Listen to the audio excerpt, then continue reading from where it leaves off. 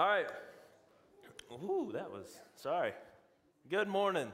So, as you guys know, I'm Adam Hatley. I'm the youth pastor here at the Gathering, and I had the honor today to be sharing with you a message that God has laid on my heart. And unfortunately, the reason I am here to share today is not just because I've been given the opportunity, but because also tragedy has struck. And so, before we go any farther, I did want to take a moment and pray for Pastor Paul, for Miss Wendy, for Sydney, Parker, Will, Jenkins, and their whole family for the loss. And so we're going to take a moment just to pray for them real quick.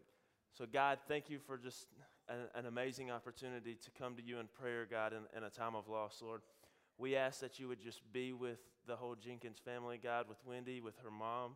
Lord, we ask that you would just give them peace, that you would wrap them in your arms, and that you would just show them such amazing love. And so we are excited to hear about how comforted they are by you, God, and just how much your love has been poured out on them. Lord, we thank you for this day. In your precious holy name we pray. Amen. All right. So when I got asked to speak, I was really excited because this has been a good week. But what God has been leading me to preach on, I really wanted some visual aids, and so there is a whiteboard up here for those who can't see, and it'll be on the screens. But before we get into there, I wanted to take you all the way back to the first week of the Shipwreck series, and to a thought that I had. So I was sitting there, and I'm one of these doodlers. I like to doodle when I'm listening to something. And I remember we're in the Shipwreck series, and so I started drawing, like I did the ship, and we're shortened down relationship. And when I did that, I drew a boat underneath it and said we were built for them. And I was thinking about, we aren't just created and need relationships, but we were built for relationships. And so I started flipping through my Bible and looking for different places where it talked about it. And I mean, to start off with, in Genesis 1, verse 27, it says, God created man in his own image. In the image of God, he created him, male and female, he created them. Then you flip over to Genesis 2:18, and it says this, Then the Lord God said, It was not good for man to be alone. I will make him a helper suitable for him. And then, not only in the first part of creation is God saying, building the initial relationships between himself and people and men and other men, but then we jump forward, and in Matthew 22, verse 36 through 40, the Pharisees, but it says this in verse 36. Teacher, what is the greatest commandment in the law? And he said to him, You shall love the Lord your God with all your heart, with all your soul, and with all your mind. This is the greatest and foremost commandment. The second is like it. You shall love your neighbor as yourself. On these two commandments depend the whole law and the prophets. And so not only do we see passages of Scripture in the very beginning of the Bible, but we see in Jesus' ministry when he was asked what are the two greatest commandments, that he showed that the two greatest commandments were ones that dealt with the relationship first between God and man, and then between man and man. And so I was really intrigued by this, and I was really intrigued by what God was going to have me say. I was curious about what he wanted me to preach. And today it's really good because, well, God used the analogy for food, and I love food, so I think that's a great thing. But I got to thinking about McDonald's. The Big Mac has their secret sauce, which we all know is like Thousand Island or something like that dressing. But I got to thinking about secret sauces, right? So what do secret sauces do? These secret sauces, they take ordinary meals and they make them special. So let's say you got barbecue, for instance. So you may have some just old plain vinegar-based barbecue, but then you throw in this secret sauce, and I can't tell you what it is because I don't know. It's a secret. And so you got the secret sauce, and you take it, and it makes this ordinary, regular meal of barbecue taste unique. It's special. And I've thought about relationships, not just dating relationships, but business relationships and just friendships and all of this stuff. And I'm like, no one wants to just sit around and say, I have a normal relationship with someone. Yeah, it's going good. It's average. It's like par for the course. Nobody wants that. Everybody wants something special in relationships. They want it to be exciting. They want to know what they're getting into. They want to have a good time. They want to be adventurous. But we don't know how to make relationships work. Well, most of the time. We have a hard time dealing with the differences between people and people. And even at times, I have a hard time dealing with relationship between me and God because I'm a terrible person. I mean, God's going to have to correct me so that I can line up with His scripture because I'm different. And so when I was thinking about this secret sauce and how it makes it special, I was like, God, what's your secret sauce? And He brought me to the passage that we're going to read today. Now, forewarning, all of the purple tabs are Bible verses, so we're going to be flipping a lot. But the main passage we're coming out of is going to be 2 Peter verses 1 through 15. So go ahead and turn there. And I'm going to explain while you're turning there a little bit about this board. All right? And so if you can't see it, it will be up on the screen in a little bit. But we're going to look at what Scripture says.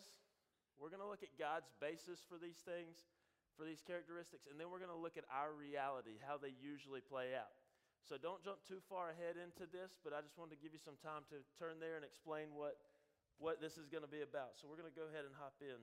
Verse 1, it says, Simon Peter, a bondservant and apostle of Jesus Christ, to those who have received a faith of the same kind as ours, by the righteousness of our God and Savior Jesus Christ, grace and peace be multiplied to you in the knowledge of God and of Jesus our Lord. Verse 3, this is where we're going to get into these characteristics. And it says, seeing that His divine power has granted to us everything pertaining to life and godliness, through the true knowledge of Him who called us by His own glory and excellence.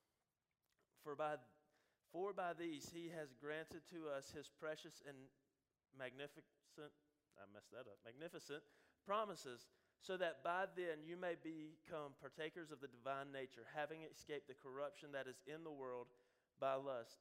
Now for this very reason also, applying all diligence, in your faith supply moral excellence, and in your moral excellence, knowledge, and in your knowledge, self-control, and in your self-control, perseverance, and in your perseverance, godliness, and in your godliness, brotherly kindness, and in your brotherly kindness, love.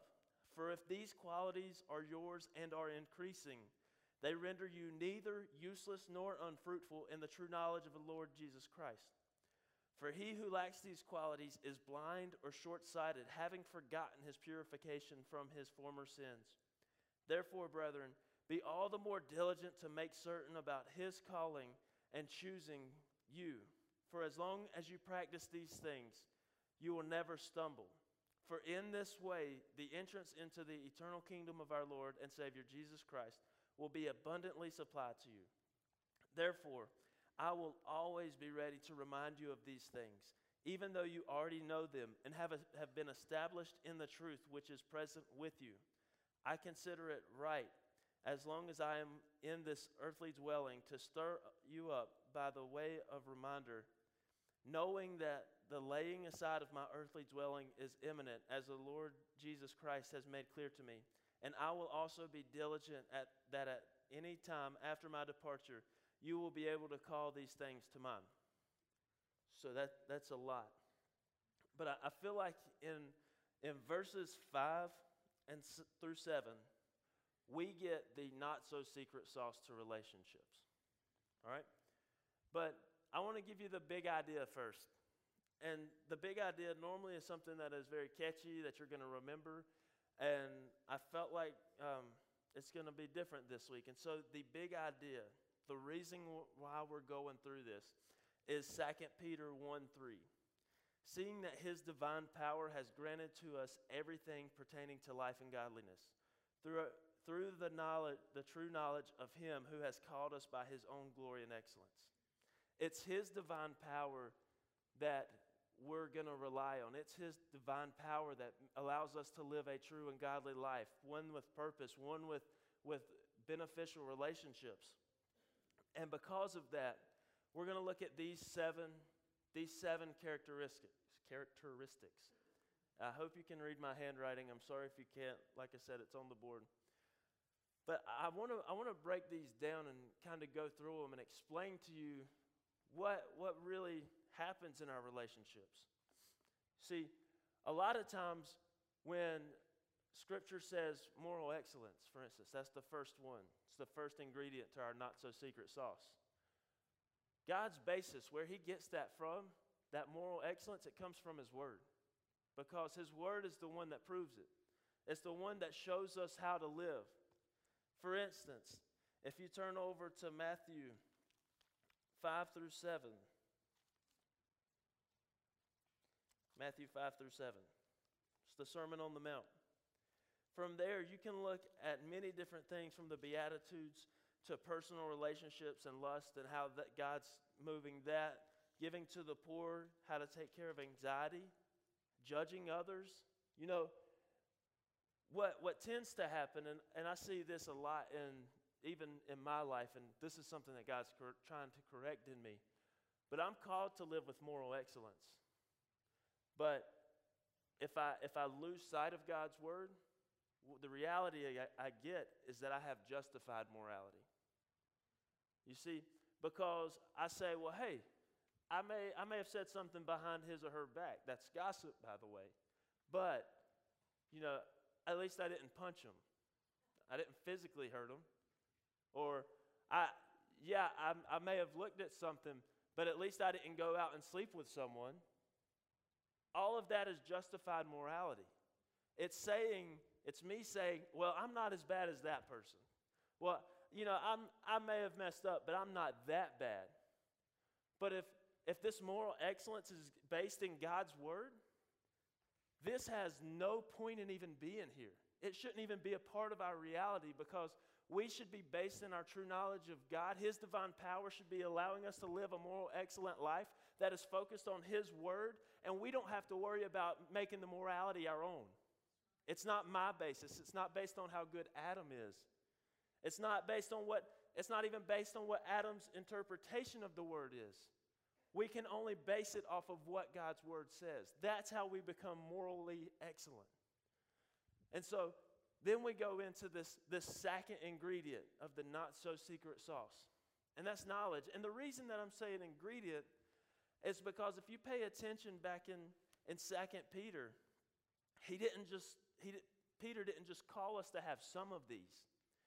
He said, for this very reason also, applying all diligence,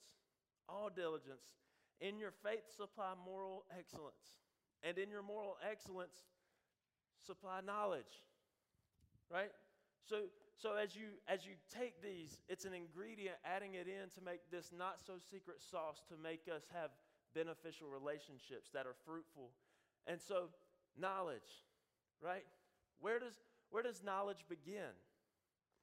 And so looking through here, I turned over to Proverbs 2, verse 6. And it says, for the Lord gives wisdom. From his mouth come knowledge and understanding. See, in relationships, we think we know it all. We think we have it down pat. I thought I did. So let me tell you about this. When I was just a few years younger, like 4 or 5, my own mother told me that she would not date me. She said if I was a teenage girl, I would not date you. And I was like, dang. Like, you want to take a hit to the heart, have your mom tell you there's no way I would date you. That is terrible. Like, I don't know if y'all get that. And I have a really sweet mother. Like, she's not mean. She was just being honest. But the reality was that I had some knowledge about how to live in a relationship, but I was still working on it. Now, my mom has since said that I've grown up a little bit, I've matured, and I have a little bit more knowledge. And so I'm doing better with these relationship things. But it hit me hard, because my reality was I had my knowledge, which had a little bit of sprinkle in God's truth, but in relationships, it wasn't completely based in God's truth. And see, if we want to have moral excellence, We have to have knowledge. We have to listen to God. You see, Proverbs 2:6 said that from the mouth of God comes wisdom, comes knowledge and understanding. If we're not constantly seeking God in relationships, we're going to be missing out. Then 2 Timothy, I mean, y'all may know this verse, but I love it. 2:15. 2 Timothy 2:15, it says, "Be diligent to present yourselves approved to God as a workman who does not need to be ashamed, accurately handling the word of truth." See, it's one thing to read it and hear knowledge, but it's another thing to live it out in reality. And so I, as Adam, had to go back to the basics, back to where God was building this foundation for me to have knowledge. And I had to listen to his word and what he said about relationships, about what he said about how to treat people. And that's radically changed my life. And then we're going to add on to this knowledge and moral excellence, we're going to add self-control. It's the third ingredient. And this is a big one. Like, self-control was a big deal because there's so many implications. But as I was prepping and praying, I realized that self-control, contrary to what the words physically mean, is really based in God's dominion over my life. So you may not be following me. It's one thing to say that Jesus is Lord, right? It's another thing to say Jesus is Lord of my life. Because I can say the words Jesus is Lord all day long. But if I don't walk out these doors and live it, nothing's changed. But it's different when I say Jesus is Lord of my life, because at that point, when things come along and they attack me and I'm like, I know I shouldn't be doing that, my reality is not I have to rely on my control. My reality is that I rely on God's control over my life. I'm looking to him saying, God, should I go here? God, should I stay away from this place? God, should I associate myself with this person? And God, should I hang out with that person? And God's dominion over my life, his control, his ability to lead me and direct me helps me to understand the control that I have to have over myself, because myself is bad. Apart from God, myself is horrible. It needs to be thrown away. It needs to be discarded. But the difference is when the Holy Spirit comes in, God makes his home in yourself, that yourself, the old self goes away, the new self comes, and God has dominion over your life. And so as I was thinking about that, I'm telling you, all right, so as I was thinking about this and just what it means to really have this self-control, I went back so many verses this week for what I was going to preach on, and God just gave this section to me. But this one passage in Matthew 19 verses 16 through 26 just painted this whole self-control. I just marked it out. Painted this whole self-control as being God's dominion so beautifully. So it's Matthew 19 verses 16 through 26, and it says this. And someone came to him and said, "Teacher, what good thing shall I do that I may obtain eternal life?" And he said to him, "Why are you asking me about what is good? There is only one who is good. But if you wish to enter into life, keep the commandments." Then he said to him, "Which ones?"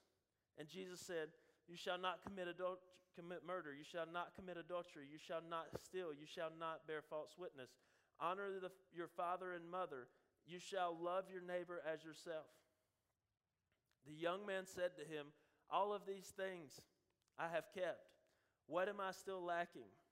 And Jesus said to him, "If you wish to be complete, go and sell your possessions and give to the poor, and you will have treasure in heaven, and come, follow me." But when the young man heard this statement, he went away grieving, for he was one who owned much property. And Jesus said to his disciples, "Truly I say to you, it is hard for a rich man to enter into the kingdom of heaven. Again I say to you, it is easier for a camel to go through the eye of a needle than for a rich man to enter the kingdom of God." When the disciples heard this, they were very astonished and said, "Then who can be saved?" And looking at them, Jesus said to them, "With people, this is impossible.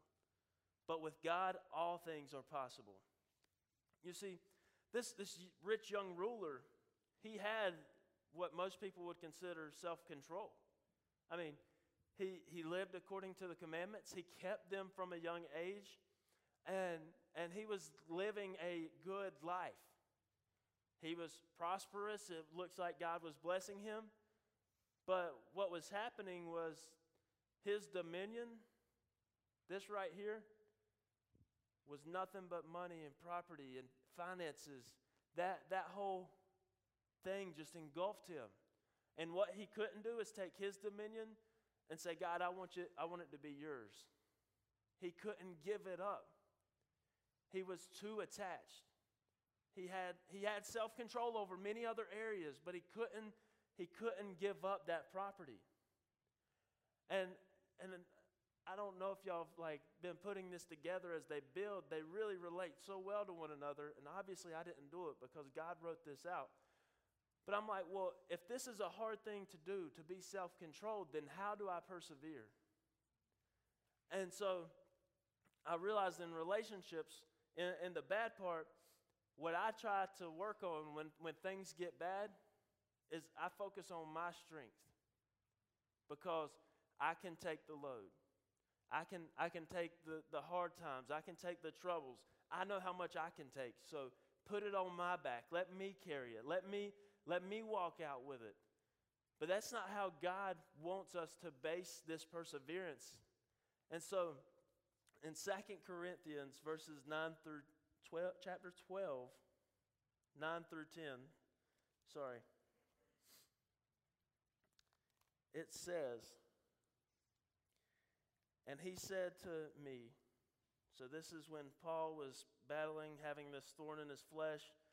He asked God to take it away. God said no. And we said, and here, verse 9, it says, "And he said," this is God speaking to me, "My grace is sufficient for you, for power is perfected in weakness. Most gladly, therefore, I will rather boast about my weaknesses, so that the power of Christ may dwell in me. Therefore, I am well content with weakness, with insults, with distresses, with persecutions, with difficulties, for Christ's sake. For when I am weak, then I am strong." You see, if we truly believe that our weakness allows God to work His power through us, then this perseverance is no longer aligned with our strength, but it's absolutely aligned with His. Because I don't have to rely on how much Adam can take. I don't have to rely on how much Adam can build up and work towards and get through. I don't have to worry about running through a wall, but I have to worry about how much strength God has. And it's unlimited. He can take care of everything. And so when it comes to perseverance, if I base myself in God's strength, then I don't have to worry about running out and getting broken. I can fall on my face in front of Him and know that He's going to take care of me. And then we jump down to godliness. And I thought about this because I've been having conversations this week about holiness and how we are supposed to live as holy. And I'm like, I can't live holy. I can do good deeds, but that's just a piece of it. That is a small piece of it. But I can't make myself holy. It only comes from God's holiness. God is the one who makes us holy. And in 1 Peter, so it's just a couple pages back, in 1 Peter 1, 13 through 16, making sure that's right, sorry. It says, "Therefore, prepare your minds for action. Keep sober in spirit. Fix your hope completely on the grace to be brought to you at the revelation of Jesus Christ. As obedient children, do not be conformed to the former lusts which were yours in your ignorance. But like the Holy One who called you, be holy yourselves also in all your behavior, because it is written, you shall be holy, for I am holy. You see, in God's sight, I can't make myself holy. The only thing that I can do for my sins in my relationship with God, apart from Jesus, apart from what Christ did on the cross, is suffer for them. I can live this life, I can die, I can go to hell and suffer for the sin, because for the wages of sin is death. And so that is what I can do for myself. That is how I can make myself good. But God said, look, I'm gonna give you a holiness transplant. I'm going to take what my son did on the cross and I'm going to cover you in it. You don't have to just be worried about what's going to happen, but you can allow my holiness to cover you, and you don't have to worry about your good deeds getting you anywhere. Now, don't mishear me, because these good deeds, they will come because of God's holiness. Like, when you experience God's holiness, when you experience what He's done in your life, who Jesus is and how He died on the cross to save you from your sins, when you get that, those good deeds come, because you can't help but tell people about Jesus. You can't help but show them the one who took away your sins so that you can know Him, so that you could share His love with the world. You don't want people to see your bad deeds. You want to get rid of those. You want to have these good deeds so that these people see them and like, hey, why are you so good all the time? What hope do you have? Why are you able to live the way you live? Well, it's because God's holiness covered my life. It's nothing I did. It's not because I'm a good person or I can stand up here and rattle off things. It's all because of what God did, what He did with His Son, how He sent Him to die for our sins so that we could walk this world and show them the love and mercy of Christ, so that we could show them that if they don't accept the love and mercy of Christ that comes from His sacrifice, then there is going to be a debt to pay in hell. Because God is a just God, and you can't take a holy God who is rightfully just, righteous and just, and not have a payment for sin. For the wage of sin is death, but the gift of God is eternal life. When He gives you His Son, Jesus, it's all that holiness completely covering you, so that you can know where you're going to go. So that you don't have to worry about this holiness, your good deeds covering your sins, but you know the Holy One of God who came to save us is going to stand there and say, this is my child.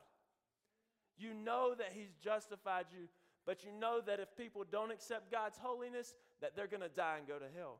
And you want to share that with the world, not because you're focused on your good deeds, but because you want to tell them about the present. Right? Like, do you get this? I mean, so Jeremy in the back, I'm sorry, this isn't quite the right time, but I'm going to throw it up there. This week, I had an incredible opportunity. On Tuesday, my life changed forever. I proposed and I asked my girlfriend to be my fiance.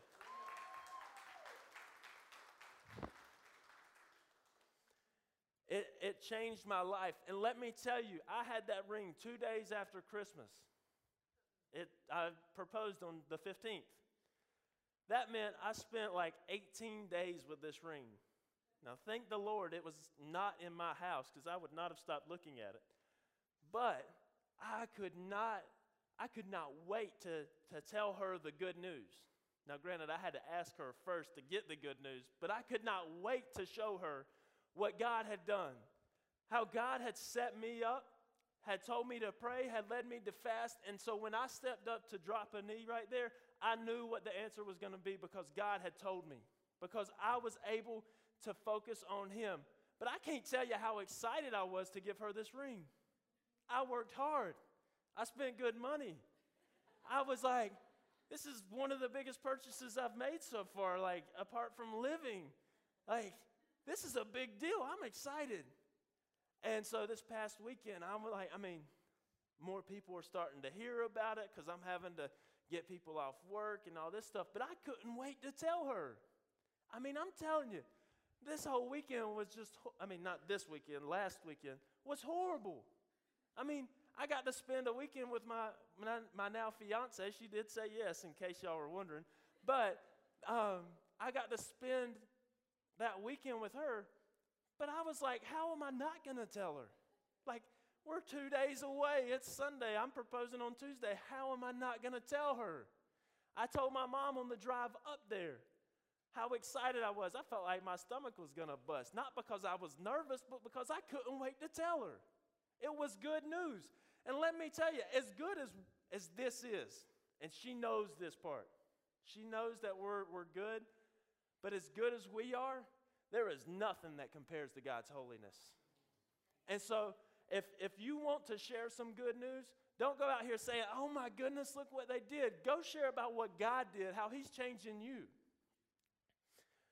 Ooh, I got to move on. All right. So, brotherly kindness. We go from godliness to brotherly kindness. And so we're going to jump way back here, Genesis 2.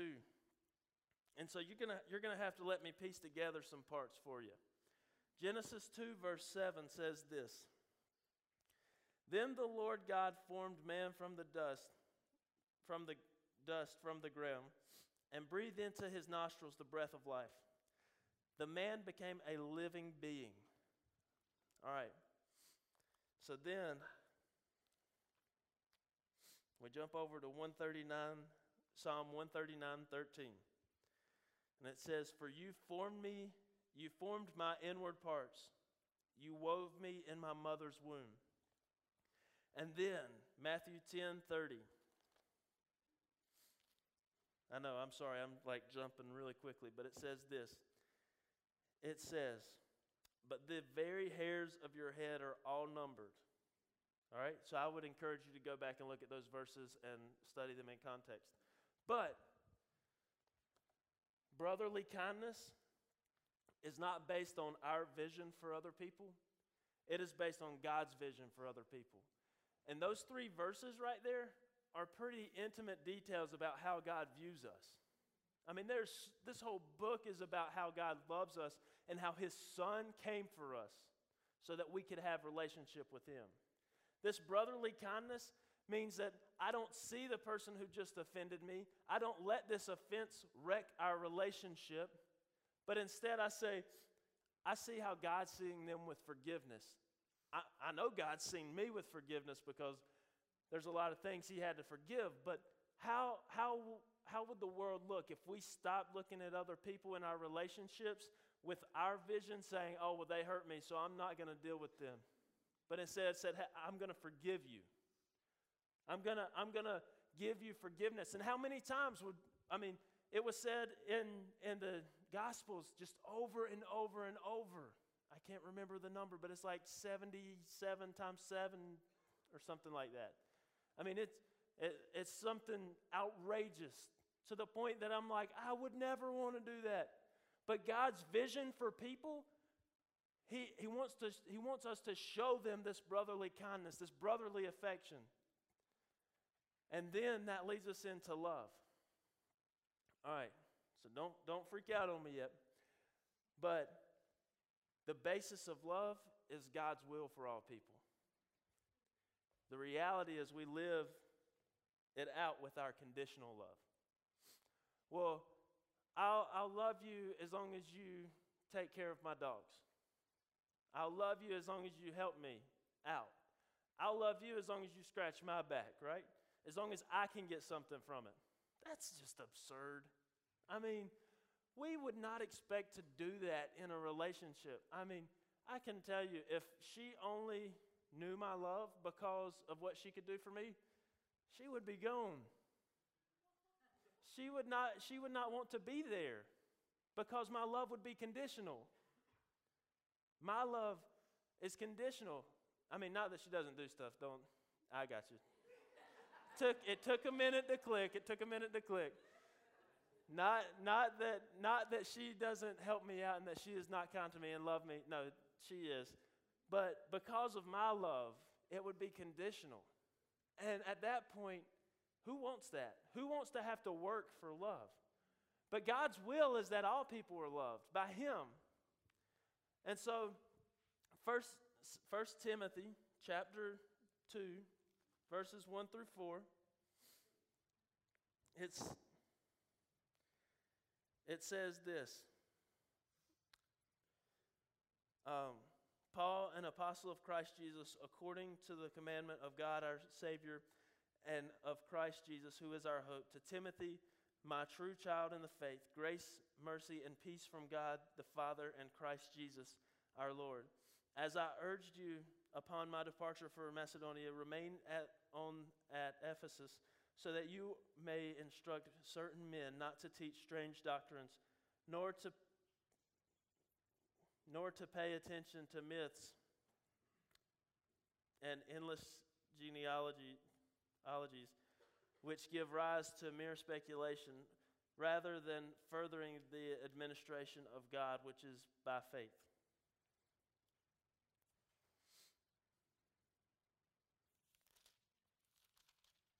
One second. That's not right. I read these verses, and that one was not going to, we're going to just skip that because it did not say what I read at home. It's amazing. This book's how old, and it just changed on me. I'm kidding. It didn't. That was totally a mistake on my part, so just gloss over that.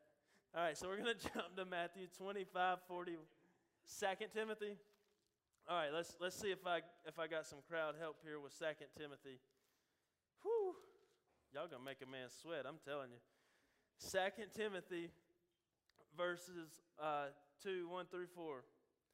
All right, and it says this: Paul, an apostle of Christ Jesus, by the will of God, according to the promise of life in Christ Jesus, to Timothy, my beloved son, grace, mercy, and peace from God the Father and Christ Jesus our Lord. This is sounding very similar. Yeah. Huh? That's chapter 1, and it says, I thank God whom I serve with a clear conscience.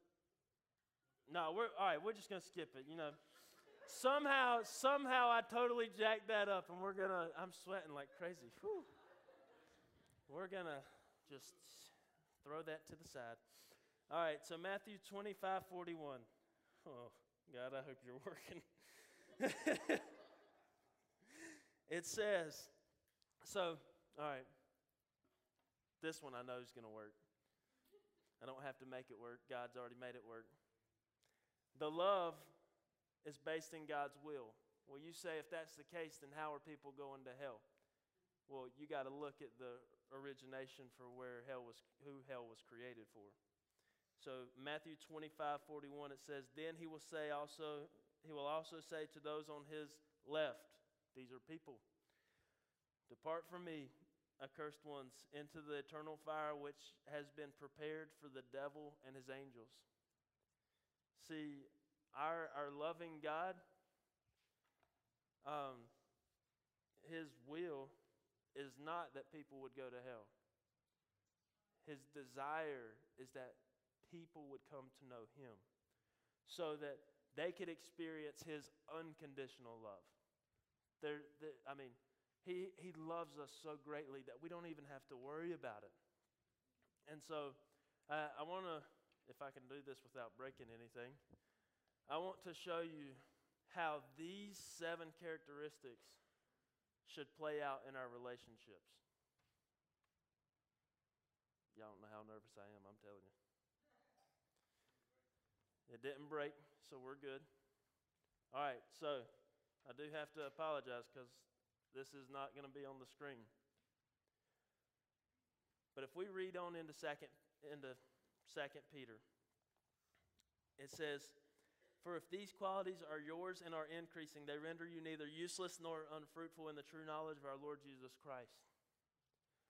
They render you neither useless or unfruitful. So that means we're going to be fruitful and useful with our knowledge of our Lord Jesus Christ. Okay? So how does that work? How does that become beneficial to relationships? Because so far all I've done is just tell you about the not so secret sauce. But how does it work with relationships? So I've got, God's up here, and then I'm down here. I'll move out of the way so everybody can see. All right? So God created, oh, hey, there I am. So through Jesus, we've got this relationship. All right? So God sent his Son to us. We received salvation and now have relationship with him. Now God is pouring his Holy Spirit into us, and we are having conversation with him, and then it's just over and over and over and over again. Right? All right, cool. So then over here, like way across the world, not too far, just the other end of Stanley County, we've got God. And then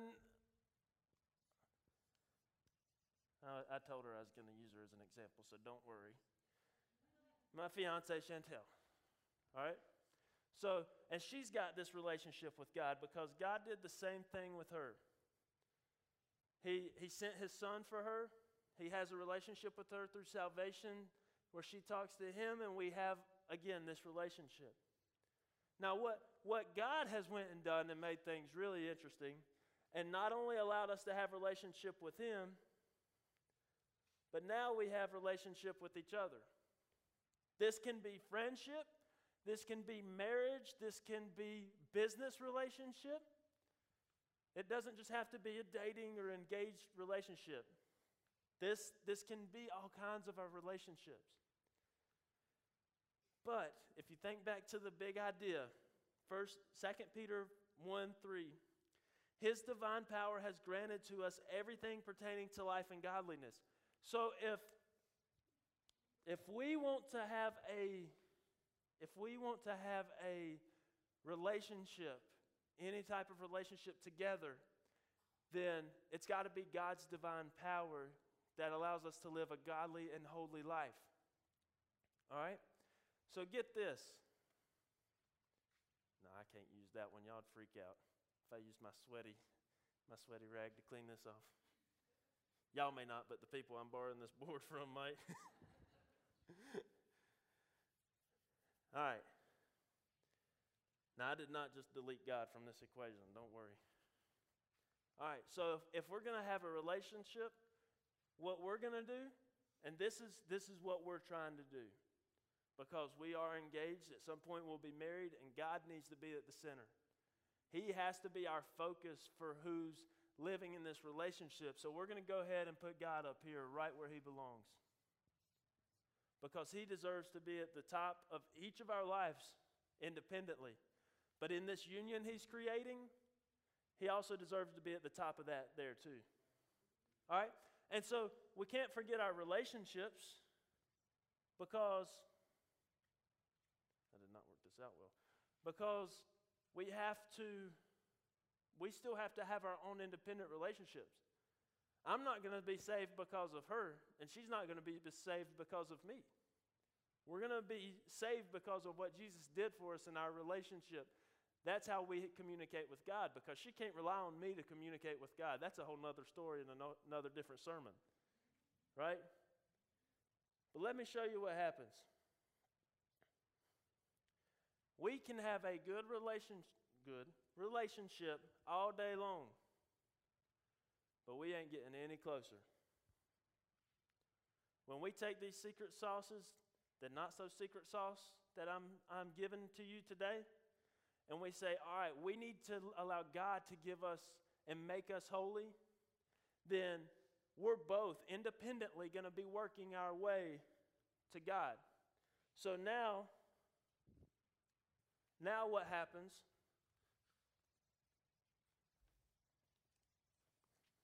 Ooh, it's turning on me. All right, so now what happens is, as we grow in our own relationships with God, my handwriting just got bad. Notice this.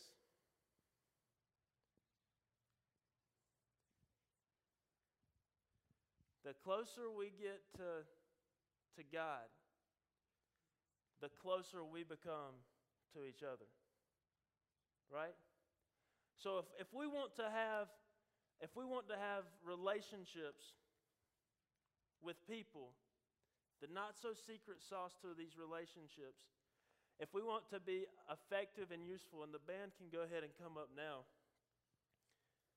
and if we want to be effective and useful, then we have to keep these in the front of our mind.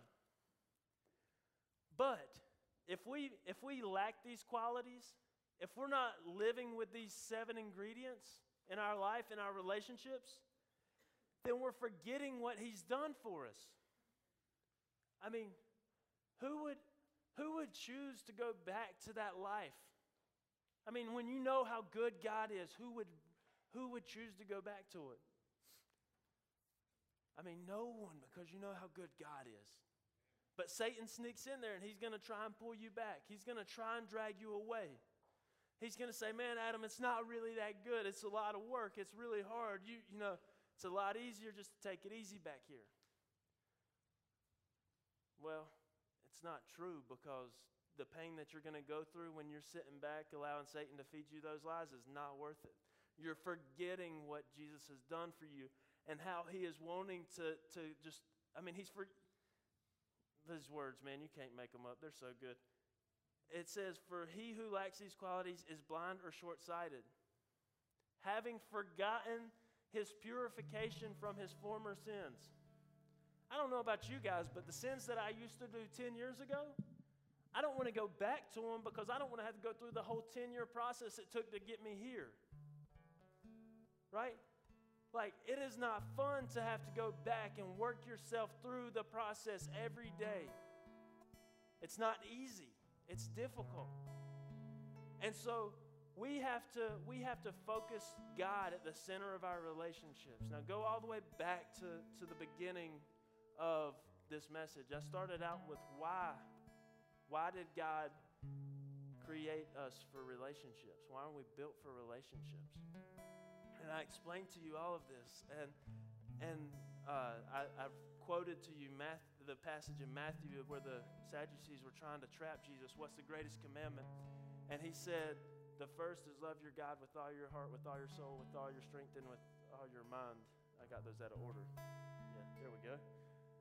And then the second is like it, and it says that we should love our neighbors as ourselves. God established the relationship here first between him and ourselves. And then he said, all right, now go love your neighbors.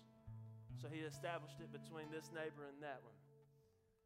And so anytime you and someone else have a relationship together, that's automatically a triangle. You just throw Jesus at the top where he deserves to be. And as you each grow closer to him, then you're going to grow closer together. Because he's gonna make you see things that you didn't realize. He's going to change these things. He's going to say, there's some secret ingredients here that Adam's lacking. It's the reason his life of pasta makes no sense, right? There's a reason, because he's got to add this. He's got to add self-control. He's got to have moral excellence. He's got to have knowledge. But they can't just be all based in his reality. They have to be based on God's basis. What God said was true for these things. And so the band is about to lead us in a worship song. If I'm not mistaken, it's Draw Near. Like, this is a perfect song for us to say, God, there's some misaligned stuff in my life. There is a part of the secret sauce in my life, God, that I need you to fix. I need you to change it. I need you to change my relationships with people so that we can know that they're going to be good and fruitful and beneficial and useful for you, God. And so as they sing, as they worship, as we worship, they're not going to be the only ones, but I want you guys to, if you need prayer, tap the person beside you. You want a good way to start a relationship, a friendship? There's a bunch of people in this room right now that you can just tap and say, hey, can you pray for me? Can you help me out? I'm going through a struggle. Will you pray for me? If you want to come up here and you want to be prayed for, that's all good and all. But I'm saying the body can be active where it's at. So if you need somebody to pray for you, just ask them. Say, God, we're going to start with you at the beginning of this relationship. I may not know my neighbor right here, but they're going to pray for me, and we're going to say that you're at the top so that you can do all the handling of this thing. You can set it right. So draw us near, God. All right. Lord, thank you for this day that you've given us. Just thank you for the opportunity to be able to come to share a message that you've poured into me, God. Lord, I ask that the words would not go out and return void, but God, that your word would absolutely stir up people's hearts to come to you, God, that they would draw nearer to you, God, that they would have useful and beneficial relationships, God, for you. Lord, we thank you and we praise you. In your precious holy name we pray. Amen.